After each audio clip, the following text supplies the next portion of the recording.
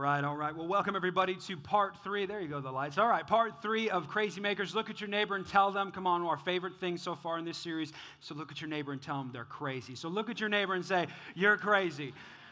Yeah, that's just fun. Isn't that great to find some? All right, look at your other neighbor and say, but not as crazy as you. Yeah, that's what's awesome about church. That church should be fun. You should be able to talk in church and laugh and high five and have a good time. Just so you know, this is what I call a talk back church, all right? Everybody say talk back. Yeah, so if you hear something good that you like, feel free to be like, that's good, Pastor. Amen. You know what I mean? Like, hey, or, you know, swing a hanky or something at me, all right? Just let me know you're alive and I'm not boring you to tears. And so anyway, we're in the middle of a series called Crazy Makers. Hey, if you have your Bibles, go ahead and open them up right now. We're going to be in Matthew chapter 27. If you don't have your Bible, that's okay. Guess what? We actually give you my notes on a phone. And here's how to do that is if you open up the Bible app, you can actually download the Bible app, open it up, go to YouVersion and search events, and then search our church, and I give you my notes just because, like, you get the answers to the test. Isn't that awesome? And you can look ahead. If you're like a high C personality and you like walk through, like, I'm going to walk and make sure he's following what he's following, and I won't, just so you know, because I'm not a high C. But anyway, but you can follow my notes along on YouVersion. Make sure you do that. If not, we'll put them up on the screens. We make it easy for you here at Rise Church. I'm so happy that you're here. If you're a guest with us for the very first time, hopefully this is not your last time. Be like, that guy's crazy. So Matthew chapter 27, and we're talking about how to deal with difficult people, because we have difficult people in our lives. You have difficult people in your life. And I always say this, that if you don't know who the difficult person is in your life, you are the difficult person in your life. So there's some people in here that needs to know how to just deal with themselves. And so we've been talking about really what it's like to be a Christian and deal with difficult people. Because if you're a Christian, now this is different, right? So if you follow and reflect God, then you and I are called to live differently when it comes to difficult people in your life. Now, if you're not a Christian in here, guess what? A lot of this stuff might not make much sense to you, and it might not matter. But my desire is that you would consider maybe coming to this thing called Christianity, not because I said so, not even because the Bible says so, but because God did something radical inside of your life, and you had a relationship with Him, and you've realized that, man, living life or without God is harder than living life with Him, and we want you to have that opportunity to meet Jesus and connect with Him. And so we're so glad that's why we designed this place. We designed Rise Church to connect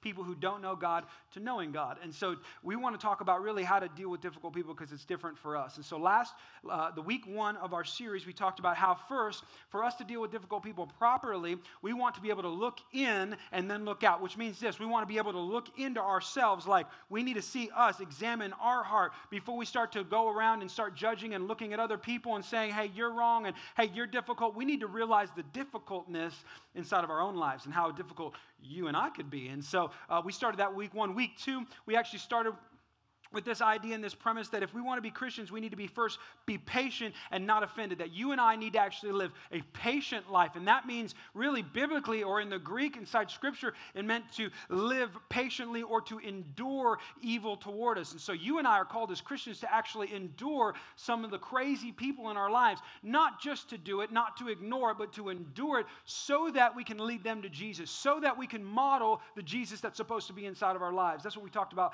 last week. But this week, we're going to talk about something a little unique. So last week was talking about how to keep yourself out of offense.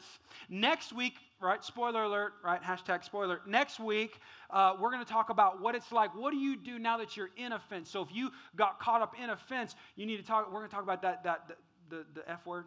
Right? Forgiveness. Okay, that's what it means. All right, we're in church. Come on, you know what I'm talking about. So anyway, we're going to talk about next week called forgiveness, because you and I need to know how to forgive. So make sure you come back next week, and don't be that person be like, I don't want to forgive nobody, so I ain't coming to that. But you need to come back next week, because there's some things about forgiveness that, listen, this is important. There's some things about forgiveness that the church has ruined and gotten wrong. And pastors, people like me, we actually misteach the word forgiveness inside Scripture. So we're going to open up what the Bible has to say, not what the person has to say about forgiveness, and how it's a critical way to live. So make sure you're here next week. That's just a teaser, a trailer of what's coming Anyway, Matthew chapter 27 is where we're at. Before we start reading, I want to give you some context. So Matthew is simply a book in the Bible. It's inside of the New Testament. It's actually the first book in the New Testament. Is what we call one of the four Gospels. And really a gospel is just the life of Jesus. And Matthew chapter 27 kind of is towards the end of the life of Jesus. He lived 33 years. He had a 3-year ministry. And Jesus does some amazing things. And he's going around and he's healing people. And he's curing blind eyes. And he's doing all these miracles that you and I really need to have done in our own life. And he gets towards the end, and here's what's happened. He's already had his ministry. Judas, one of his closest friends, have actually already betrayed him. He's been arrested. And now he's in the middle of this trial. He's kind of dealing with the person or the government official that's going to be in charge of what happens to him. So he's in sentencing, kind of really is what we're talking about. That's the context of where we're at, Matthew chapter 27. I'm going to read this to you, and this is what happens. This is interesting, because today we're going to talk about what do you do in the midst of conflict? Because you and I are going to fall into this thing called conflict because you live with crazy people, or you work around crazy people, or we live in this world. So we're going to deal with it. And this is what Matthew chapter 27, verse 11 says. It says, now Jesus, this is important, Jesus was standing before Pilate. Okay, Pilate is the head senior official, okay, of the government of that area at that time, the Roman governor, okay? Are you the king of the Jews? This is what he asks. He says, hey, are you the king of the Jews? Jesus, we've heard some things about you. We've heard some stuff about you. I've heard, these people have heard, and we want to know, are you who you say you are? And most Bible theologians and scholars, some believe that he was asking a genuine question. Some believe he was being kind of antagonistic. I mean, at this point, Pilate had to have heard of Jesus. Clearly, they've heard of what he's done. Clearly, they know is what he's... And I kind of read it in a way of saying he's kind of being a little antagonistic. Has anybody ever asked you like an antagonizing question? Like, do you really care? You know what I mean? Like, that's an antagonistic question. You know what I'm talking about? Like, you don't really care, do you? Like, that's kind of how Pilate's talking to him. And he says this. He says, Jesus, this is his reply. He says, you have said it. He just kind of confirms with it. Oh, yeah, that's... What? You're the one who said that. You're saying it, so okay. Verse 12, he says, but when the leading priests and the elders made their accusations against him, pause for a moment. Isn't that interesting how it tends to be the overly Christian and overly religious people that always like to point out all the issues? Side note, anyway, all right, so Jesus remained silent. That's important. Jesus remained silent. So, context, right? So, people are accusing him of things, telling him he is who he is, telling him all these crazy things about him. He's already gone through this kind of sham of a trial, and he's being accused, he's been talked about, he's been slandered, he's been beaten, he's doing all these things. And then all of a sudden, Jesus' response was to remain silent. Verse 13 says, don't all these charges they are bringing against you, don't you hear all what's happening? Like, Pilate's almost like, hey, aren't you like paying attention? Hey, Jesus, I know you're quiet right now, but like, aren't you listening to all these people that are calling you names and saying all this false accusations about you and talking about you behind your back, all these people betraying you? Like, aren't you paying attention? Are you watching the same movie that I am? Are you reading the same book? Don't you know where this is going? They're hurting you. Why aren't you reacting? Why don't you say something? Why don't you do something? He's like, this makes no sense. Verse 14, he says, then Jesus had no response. Again, he had no response to any of these charges, much to the governor's surprise. All right. Interesting story. So turn with your Bibles, 2 Corinthians chapter 5. 2 Corinthians chapter 5. So 2 Corinthians, again, is a context I want you guys to know, is a letter written to the church in Corinth. Corinth was a city, and Paul was writing to this church in Corinth, again, about relational connection. And Paul actually, he reminds people who they are and what their purpose is when it comes to dealing with other people. So 2 Corinthians chapter 5, okay, so we're switching books or switching chapters. 2 Corinthians chapter 5, verse 20, and he says, this is Paul writing to them. He says, therefore we, everybody say we. Come on, this is important. Say we. Okay, we, that's we, me, you. Those who know better, those who know God. If you know God and you know of God, if you call yourself a Christian in the church, you know better. Therefore we are ambassadors. That's important. We are ambassadors for Christ, God making his appeal through us. We implore you on behalf of Christ, be reconciled to God. What he's talking to, he's not talking to a non-believer. He's talking to a believer. He's telling those who know Jesus, those who know Christ as their God, we need you to be reconciled. We need you to remember you're an ambassador, that you represent the King. No longer you. You took your personal jersey off when you joined the kingdom of God, and you put the Christian jersey on. Verse 21, he says, for your sake, for our sake, he made him to be sin who knew no sin. So what he's saying is, God sent Jesus. He made him into sin so that for the person who didn't know sin to actually die on the cross for us, for our sins, so that in him, Jesus, in him, we might become the righteousness of God. Interesting letter that Paul writes to the Christians in Corinth about how to deal with difficult people. If you're taking notes today, the third thing I want to talk about how to deal with difficult people is today, when it comes to conflict, be kind, not right. Be kind, not right. Everybody say, be kind, not right.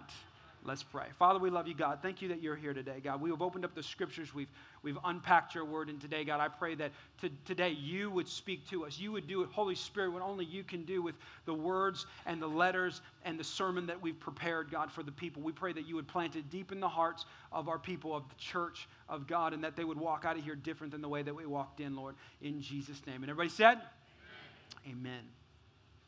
How many of you in here like food? Raise your hand if you're a foodie. You're like a food person, all right? Yeah, I love food. Food is interesting because, food is, I'm half Native American and I'm half Mexican. And so I love having just, like anytime my family gets together, we have food. It doesn't matter. You don't need to have a celebration. It doesn't need to be a birthday. It doesn't need to be a holiday. All we do is if we want to get together, guess what we do? We eat. Right? Is anybody else like that? Anybody else families like that? Like if my grandma used to, if there something was wrong with me, she goes, oh, honey, are you sick? I bring you over enchiladas. I'm like, okay, I'm sick. Like, I can't eat them, but thank you. That's how we show love in our family. But I'm a food person, and one of my favorite foods, one of my favorite types of foods is Mexican. I love Mexican food. I'm Mexican. I love that. It's great. But one of my favorite types of Mexican food is flautas. Anybody know what a flauta is? You know what I'm talking about? And some people don't know. They're like, oh, taquito. No, that's not what a flauta is. Some people go, oh, a burrito. No, that's not what a flauta is. It's like right in the middle. It's a tortilla. For those of you who don't know, maybe you grew up somewhere not in the world. And so, it's a tortilla and you put meat and cheese in it. And then the best part is you deep fry that bad boy, right? You just throw it right in the fryer, or if you put it on the pan and there's oil and there's cheese and there's chicken and you open it up and it's just, it's amazing. And so anyway, I love me a flauta. I love a good Mexican meal is what I like. And so I would say maybe 15 years ago or something along those lines. It was a long, long time ago. It was right when I first got married. And how long have we been married, babe? Never mind. Don't answer that. So, all right. So we've been married as long as we've been married. And it was a long time ago. And I remember I first got married. And I'm going to tell you a story a little bit that you all can't judge me, okay? So we're just going to take our judging hats off. And then when I'm done with the story, you can put them back on just your eyes. Anyway, so we just got married. And I told my wife I was really craving some Mexican food. And there was this great little Mexican joint right down next to our apartment. And I wanted these flautas that they used to make, and they would put these flautas in like this plate, and they would line them together, and then they would like cover it with a layer of cheese. There was already cheese in the flauta, but they put cheese on top of the flautas, and then they put lettuce, and they put sour cream, a little bit of salsa, and then, oh my, is anybody getting hungry? So anyway, it was just so good, and I just love the way it is. But one thing that they did, that they ruined it. They ruined the flautas. They put onions on it. And I don't know if you guys know this or not, but onions are not of God. They really aren't. They're not. And you can argue with me all you want, but this is America. You have a right to be wrong. You're wrong. Onions are the worst. And so they would like put onions on top of it. I'm like, I don't want onions because I'm right. You're wrong. You need to make sure that there's no onions on this. So I ordered, right? I called them up and I said, hey, I want an order of your flautas, but listen, no cebolla, okay? No onions. Do not put onion, please. I'm begging you. I would ask him, and they go, okay, yeah, no onions, no problem. And I said, but I need you to tell me it back. Like, I need to hear you say it. You're not going to put onions on my flautas. They're like, oh, yeah, no problem, no problem. I go, okay, go, great. So I'm waiting, and if you guys have ever ordered food and waited for food to come, y'all know what I'm talking about? You can taste it before you eat it. And I'm starting to get hungry. My wife, she goes and gets it. She's so sweet. We don't have any kids yet, and it's, it's normal. And we feel like, because, when you don't have any children and you're married and you look around and you see all the people with kids, you judge them like crazy. You're like, oh, man, when my kid gets older, they'll never do that, and that ain't right. Because you're absolutely right. They do all that and more. When you have your kids, parents, you know what I'm talking about. So anyway, I'm waiting for my Flautist to come. My wife walks in, and I'm just so happy. But onions have this way of smelling. And I hate them so much, I can tell when they're there. And I'm like, she walks in, and I can kind of get a waft of them. And part of me was happy because it was food. And then the other part of me was like, they're wrong. There's something not right. I think there's an onion on it. I open it up, and to my chagrin, is that a word, chagrin? Is that a thing? I don't know. I think I heard that one time. To my disappointment, for normal people, I looked down, and there were just onions. It wasn't like there were small onions on there, or like they put one onion or two onions. It's like they took the onion and they put it in a blender, and then they covered it with onion sauce, because I could not believe what I saw. So in my holiness, because I was a pastor at the time, because I'm a Christian, and I responded in the way that you would expect me to respond. I grabbed one of those flautas, and I picked it up, and I looked at it, and I looked at my wife, and I said, why would you not check if there were onions on my flauta? And in the most Christian way, I picked it up, and I'm not kidding you, I threw this flauta into the sink. And I threw it in a way, and I don't even know how this happened, baby. I don't know. But I'm sorry. I think I've apologized to you multiple times. Please forgive me for this. But I threw the flauta, and it ricocheted off the sink, and it flew, and it hit some picture on the wall in our living room. And I looked at my wife, and she goes, I don't even know what to say to you. She goes, I'm speechless. And she did what every Christian woman probably should in that moment. She got her purse and she walked out. And that was it. That was the last conversation we had about those flautas. Now, I was sitting there. Now, why do I tell you that crazy story? In that moment, I was right. I made my clear order to these people. I said, hey, listen, I don't want onions.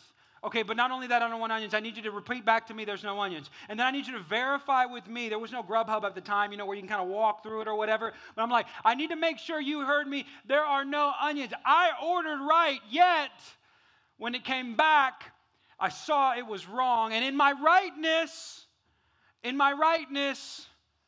I realized it made me and it caused me to not react and respond in a way that I think you and I would probably agree now was not so Christian. Isn't it hard? Babe, you're not supposed to amen at that part. Anyway, isn't it hard to respond as God would have us respond sometimes? I don't know if you've ever had a wrong order like that, but that's tough. Y'all know y'all feel my pain? Can anybody feel my pain when the restaurant got your order wrong? Does anybody feel my pain when you go out of your way to help someone and you honor them and you do everything that you've done more for them than than anyone else in your life, and they turned around and they said those words, you don't do nothing for me? Has anybody hurt when you have those moments when someone walks up to you and accuses you of something you didn't do, but they saw you thought you did, they thought what they thought you thought, and then they thought and we thought, and then now everybody's thinking, right? They thought what you thought you did, and you got hurt. Has anybody had that moment when you felt like, man, you were slandered, you were talked about, you were accused, you were betrayed, you were hurt, you were offended, something hurt you, and then you reacted and you didn't respond? Conflict is inevitable, but I think God has something to say about conflict. Let's go back to 2 Corinthians. I want to break down that verse just real quick for you, because you and I need to respond not as we would respond, as God would respond. 2 Corinthians chapter 5 says this, therefore we are ambassadors. Everybody say ambassadors. Number one about conflict you need to realize is that you are ambassadors of Christ, not yourself. What does that mean? What is an ambassador? What does an ambassador actually do? You need to know this. An ambassador represents the will of the leader who sent them. The United States has an ambassador. It represents the will of the leader who sent them. Every country has an ambassador. You and I are ambassadors of Christ. You and I do not represent our will. Let me say that again. You and I don't represent our will. I'll say it with a smile. You and I don't represent our will. We don't. Because here's the deal. Every time I get my order wrong, I want to respond the way I did a decade ago. Because I don't want to respond the way God would have me respond. I want to respond the way I want to respond. I'm right. I am right. Listen, I'm a high D personality. I'm very structured. I'm very, very well read. I like to read. I got 5 or 6 leadership books I read at a time. Listen, there's not a lot of things that I haven't put at least my eyes to. And so I at least have some semblance of being right. And if I get in an argument, let me tell you, I want to win. Yet I forget in the process of me winning, I'm really losing. You know this if you're married, guys. Have you ever fought with your wife and you won, but you didn't? But you didn't? You were right. But you were right. Bless God. But yet you lost, and when you forget you're an ambassador of Christ, you start doing your will instead of God's will, and it doesn't produce God's ways. It doesn't produce God's blessing. Do it God's way, it produces God's blessing. So you and I know with our boss, who's crazy, with our kids who are crazy, with our cousins who are crazy, our family who is crazy, with our spouse who might be crazy at times. If you forget you're an ambassador of Christ, you do what you want, get what you desire. When you plant those seeds, you get your rewards. But if you plant God's seeds, if you do God's way, if you become an ambassador of God, if you don't forget, Paul is reminding us in relational conflict, first remember, you're an ambassador of God. On social media, what? Can I post that? Can I push that, Bruce? Can I push that one? Oh, I gotta let the world know how I feel. Do you? You're an ambassador of God. What you post, what you play, what you put on there. Hey, I'm just over here. What pictures you put up, what sentences you say. Social media is an incredible tool. I'm not anti-social. I love social media. Social media is an incredible tool, but that's what it is. It's a tool. It could either be used. It's like a hammer. It could be used to build something, or it could be used to destroy. And if you're not careful, you forget who you represent, not the rightness of God. It's the righteousness of God. That's the second part that he says. He says that's the second thing we need to remind ourselves. The second part of it is that we need to remember we're ambassadors representing God so that we can be the righteousness of God, not the rightness of God. God didn't die so that you could be the rightness police. Come on. God didn't die so you can be the rightness police. That was the Pharisees. Look how good it turned out for them. When Jesus showed up, all things changed for all the Pharisees of the world. Why? Because Jesus came and established a new covenant, and he says, hey, I'm the rightness. I am the right. Jesus is the rightness. You can be his righteousness now because of him who knew no sin, now took on sin and took all of our sin and became sin so that we can sin no more. You don't not sin because you try really hard. You not sin because Jesus is in your life and you represent him. The more you represent him, it's pretty amazing how often you start to be good. Like, I'll be good, Pastor. I'll be good, and then Jesus will love me. That's backwards thinking. That's not the gospel. Matthew, Mark, Luke, and John. Start there. Jesus came, established this new covenant. Stop living old covenant living. You and I are not the rightness police. You are the righteousness as we put God on. And if you're not careful, our pursuit in being right will convolute and cloud our purpose in being righteous. Your purpose is to be the righteousness of God. Reflect God. And for some of us, that's hard to do because you heard that you need to make sure everybody's not a sinner. You grew up making sure, hey, you know that's a sin, right? Forgetting that if you would just reflect the love of Jesus, you'd be surprised how people just kind of, you better, people around you start getting better. Because Jesus was the rightness of God. That's what we're called to do, to reflect Jesus. So, what is kindness? What is this thing called kindness? Because love is patient, love is kind. Paul talks about 2 Corinthians 13. We started about it in our series. He said love is kind. Love is kind. What is kindness? Like, that's an interesting question because that word like love is thrown around a lot. Like, what is biblical kindness? Oh, I'm so glad that you asked. In the Hebrew, the Hebrew kind of ism of that was chesed, and it meant this. It meant loving kindness. It meant loving kindness. Did you know that in the Hebrew Jewish culture, especially for rabbis, especially for those who were known to reflect God or Jehovah, the way that one of the main characteristics, the main ideas of what it was to follow Jehovah was kindness, not rightness? Did you know that? That it was a characteristic of those who followed him. It was how people knew they followed and served the one true God. So they measured your holiness. Listen, please hear that. If you miss everything else, and all you're thinking about is flautas right now, lock in right here, okay?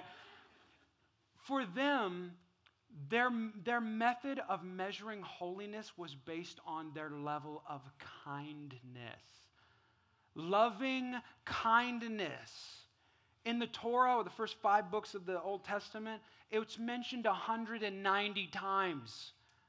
You don't think it's that important? It's really important. And how often do we as church Christians, churchgoers, people who know God, who know better, walk around without it and say, kindness is a byproduct of truthness? That's not true.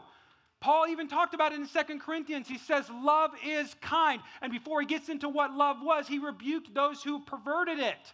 Because a lot of people walked around and said, "What's your spirituality? That's what makes you a Christian." He said, "That's not. If you have no love, you're lost." He said, "If it's your prophetic gift," he said, "No. If you have no love, you're lost." He said, "If you have all the truth and all the truth bomb tellers, if you don't have love, you're lost." He said, "If you become a martyr and you give everything away and you're super generous, but you don't do it with the backdrop of love and do it in a loving, kind way, you're missing the point of Jesus." And you have to receive that. Come on, like some people in here have to receive that. It was an important part of the way they reflected God. And then even in the Greek, Christeumai meant this idea. This is important. It meant full service to others. So God's purpose, okay, this is what all this means, kindness means. God's purpose for kindness, okay, God's kindness is purpose. This is what its purpose was. It was designed to give every person a chance to turn from their sin. That's important. Okay, you're not kind to just be kind.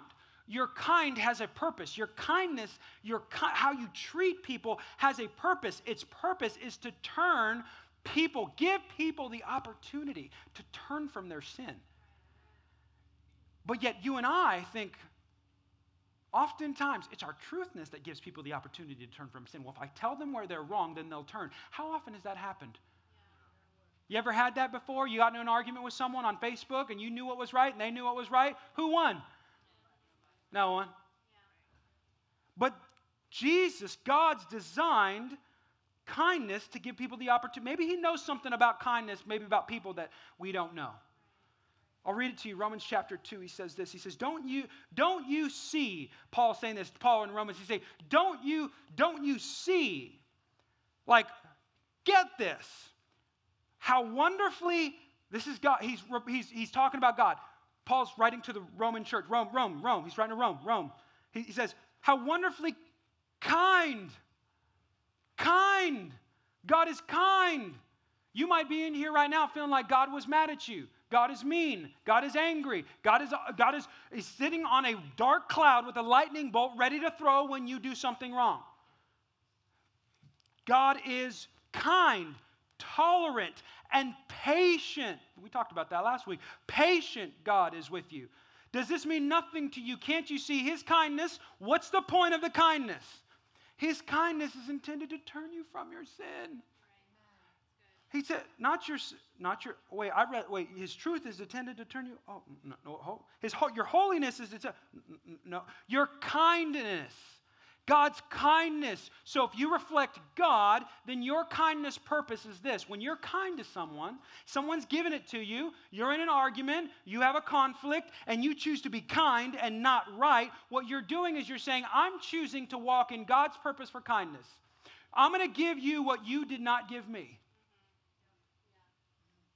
If that's not an overwhelming sense of grace in our life, may we never forget what God did for you so that you can always do it for others. That in your kindness, man, that's like a bomb. Anyway, all right, in your kindness, you will actually help, listen to me, you'll help give them the opportunity to turn from sin. That doesn't mean they always will. but you gave them the best opportunity to it. That's the purpose of our kindness. So what does this kindness look like? In the time we have left, what does this kindness look like? Because you're going to have confrontation, you're going to have an issue, you're going to have a problem. What do you do when you have to be this kind? Number one is this. This is what this kindness looks like. They are people. Kind people confront well.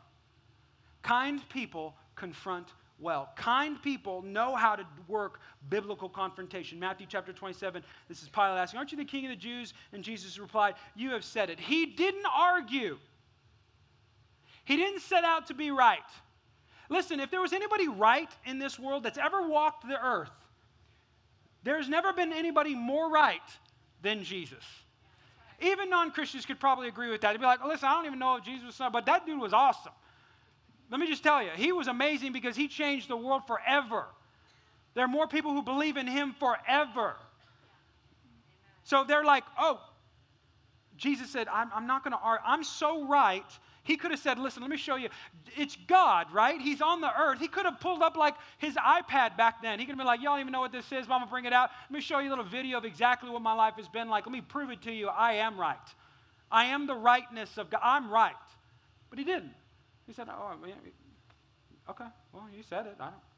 He didn't argue. He didn't prove it. He didn't make them feel stupid. He didn't shut them down. He didn't embarrass them in front of everybody. He didn't call down the angels and show off to everyone.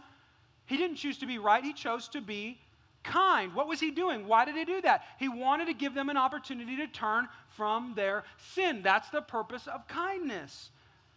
So 2 ways we do this with confrontation. Number one is this. We confront to restore, not argue. We confront to restore, not argue. Our goal in confrontation, let me just tell you, everybody in here, our goal should be to confront, to restore, not argue. You're not trying to win a debate. You're not trying to be right in every situation. You're trying to be righteous. We talked about our purpose in being righteous. Your goal is to restore someone gently. Galatians chapter 6 says, brothers and sisters, if someone is caught in sin, you who live by the Spirit. You who know better should restore that person gently. You should have a gift and a spirit of restoration inside of your life, because this, you know this to be true. Truth delivered poorly is always ignored.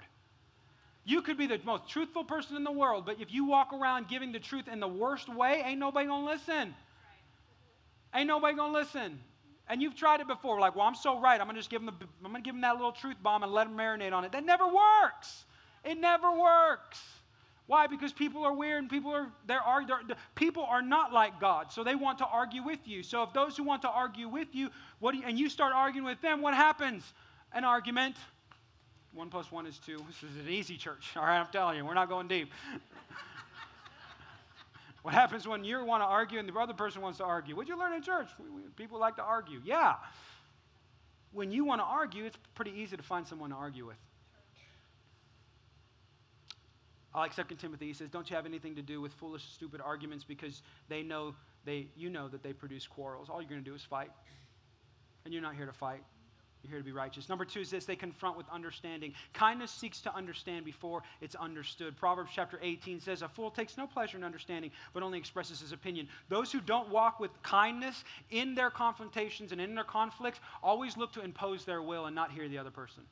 You know that because you've been in a conversation where you're like, can you just let me talk? I just want to get a word, and you're cut off all the time. Why? Because a foolish person always wants to just tell you their side. They always want to tell you what they see. They always want to tell you how they're doing. And they never want to understand before they are understood. We go in there going, I want to understand you. I'm going to assume I see this wrong. I'm hurt. My feelings matter. I'm going to consider those. But before I react, I'm going to respond the way God would have me respond, with kindness. And I'm going to assume that I don't see the whole picture. I'm going to assume, I'm just going to put myself in the position of going, hey, I don't see this 100%. I'm going to be kind. I'm going to give you an opportunity to turn from the sin. Come on.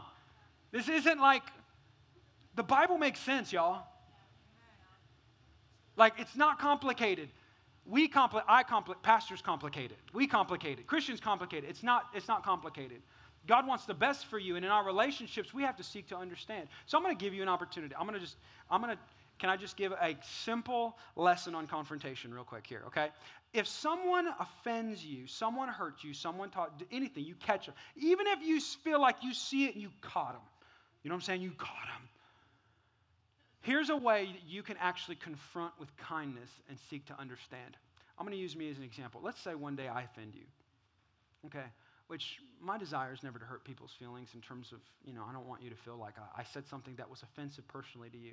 Now, sometimes I might offend you biblically because you might have a belief system inside of your heart that you've lived with forever that's contrary to the Word of God, and I want to share with you a principle that could actually be contrary to how you believe and maybe how you think, but I don't want to, and that might be offensive to you personally because it doesn't line up with your lifestyle and Scripture, but I don't want to ever offend you or hurt you. That's not our desire at our church. That's not who we are, okay?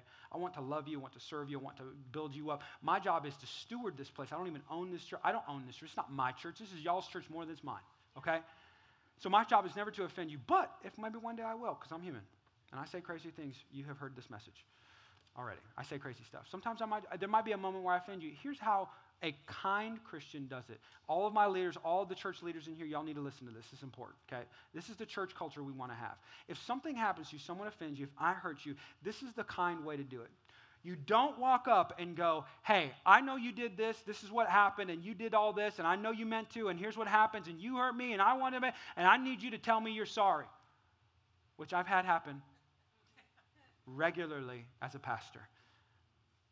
Almost 2 decades of this, it kind of happens, it comes with the territory. But a Christian, Christ-like follower, I would dare to say those who followed Jehovah back in the day, rabbinical rabbis who followed God and understood the methods of Jesus. This is how we confront in our church, okay? This is how we do it. Hey, Pastor, I got hurt when this was said, when I saw that, when this happened. I don't think I see it clearly. There's probably more to it than that. And I just wanted to share that with you because I don't want it to harbor in my heart. And I just was hoping to find some clarity. I was hoping that you would share with me just maybe the whole story of that, or hey, I think I'm seeing this wrong.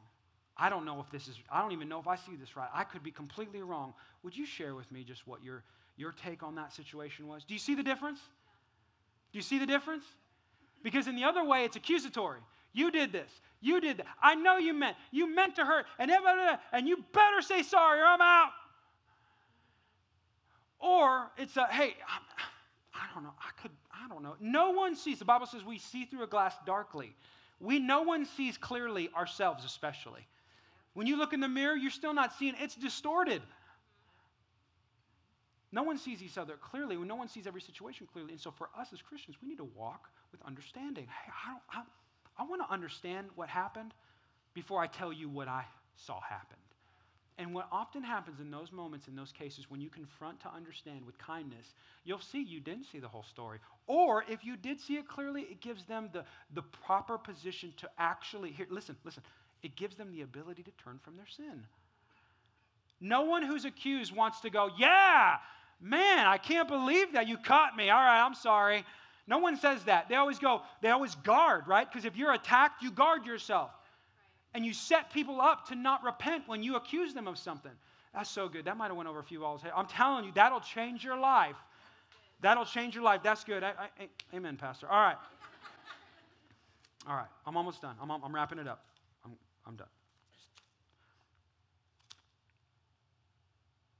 People who confront well, the second form of kindness in people is people who don't engage. This is important. I want you to understand this. There are going to be times when you have a conflict with someone that it is biblical to not engage with them. What did Jesus do? Jesus was accused. Jesus was harassed. And what did Jesus do? He didn't respond. He did not respond. I'm the most competitive person you'll probably ever find in the world. And it's hard for a competitive person not to, you throw down the gauntlet, let's go. I want to win. I desire to win. It's how I'm made. It's how I'm wired in a lot of ways. But I can't rest on who God, it's just the way God made me. You ever hear that from people? They offend you, they hurt you, and then they go, sorry, it's just the way God made me. You're a new creation in Christ. I love when people tell me that, sorry, it's just the way God made me. You're a new creation in Christ. Oh, yeah, that's right, Pastor. I'm like, don't mess with me. I got Bible all for days.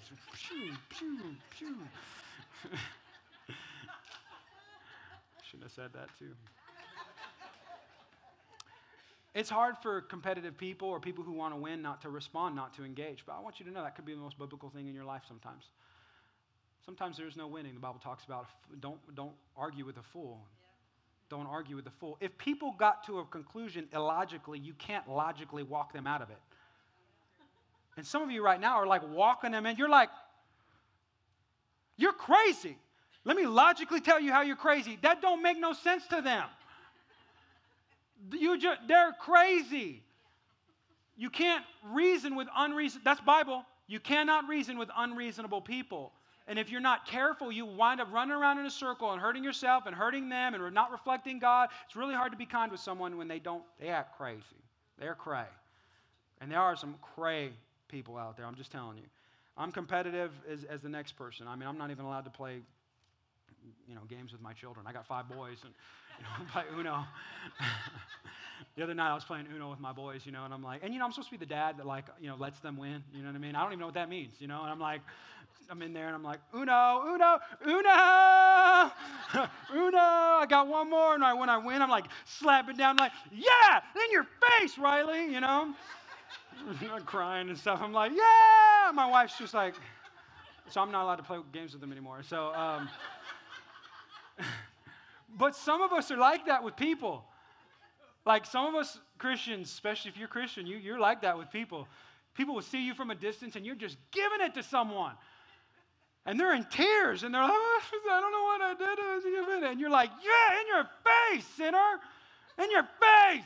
Come on, God, high five. And God's like, that ain't me. Don't represent my name. Take my jersey off.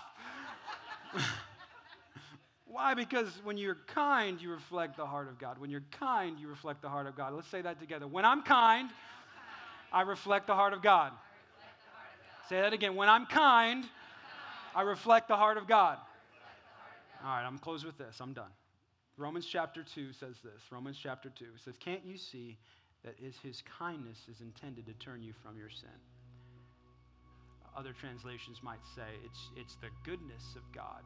Goodness, kindness, it's his, God is a good God. God is like God the Father. He's referenced as a father figure, that he sees you as children. He sees you as kids. He wants, like you want your children to do well and want to be protected. He desperately desires to see you do some amazing things in this world.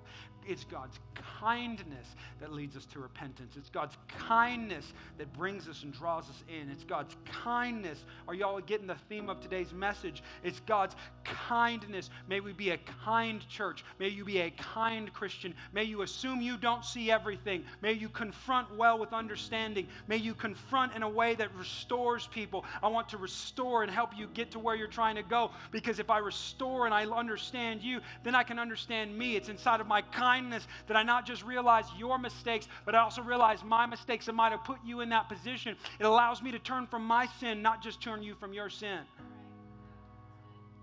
I'm kind. And it's God's kindness because we reflect Him. And we're ambassadors of Him. And if you're in here right now and you've never given your life to Jesus because maybe you were in a church that felt like all they talked about was God's wrath. There is God's wrath. Jesus came and took God's wrath for us so that you can live. He who knew no sin took on sin for those who had sin all over their lives. God sent Jesus because He desperately loves you. It's His kindness. Come on, I don't want to pastor a church that's not kind. I don't want to go to a church that's not kind. I don't want to represent a church that's not kind. That's not the God that we serve. Come on, let me pastor you for a minute. Is that okay? Is this okay? I'm going to push. Don't walk out of these doors and forget it's God's kindness that leads men to repentance. If you want somebody to stop sinning against you, the best thing you could do for them is be kind to them. You don't need to win an argument. You don't need to win the theological battle. You don't need to be right in every situation. You don't need to find every place in every situation that they failed and messed you around with.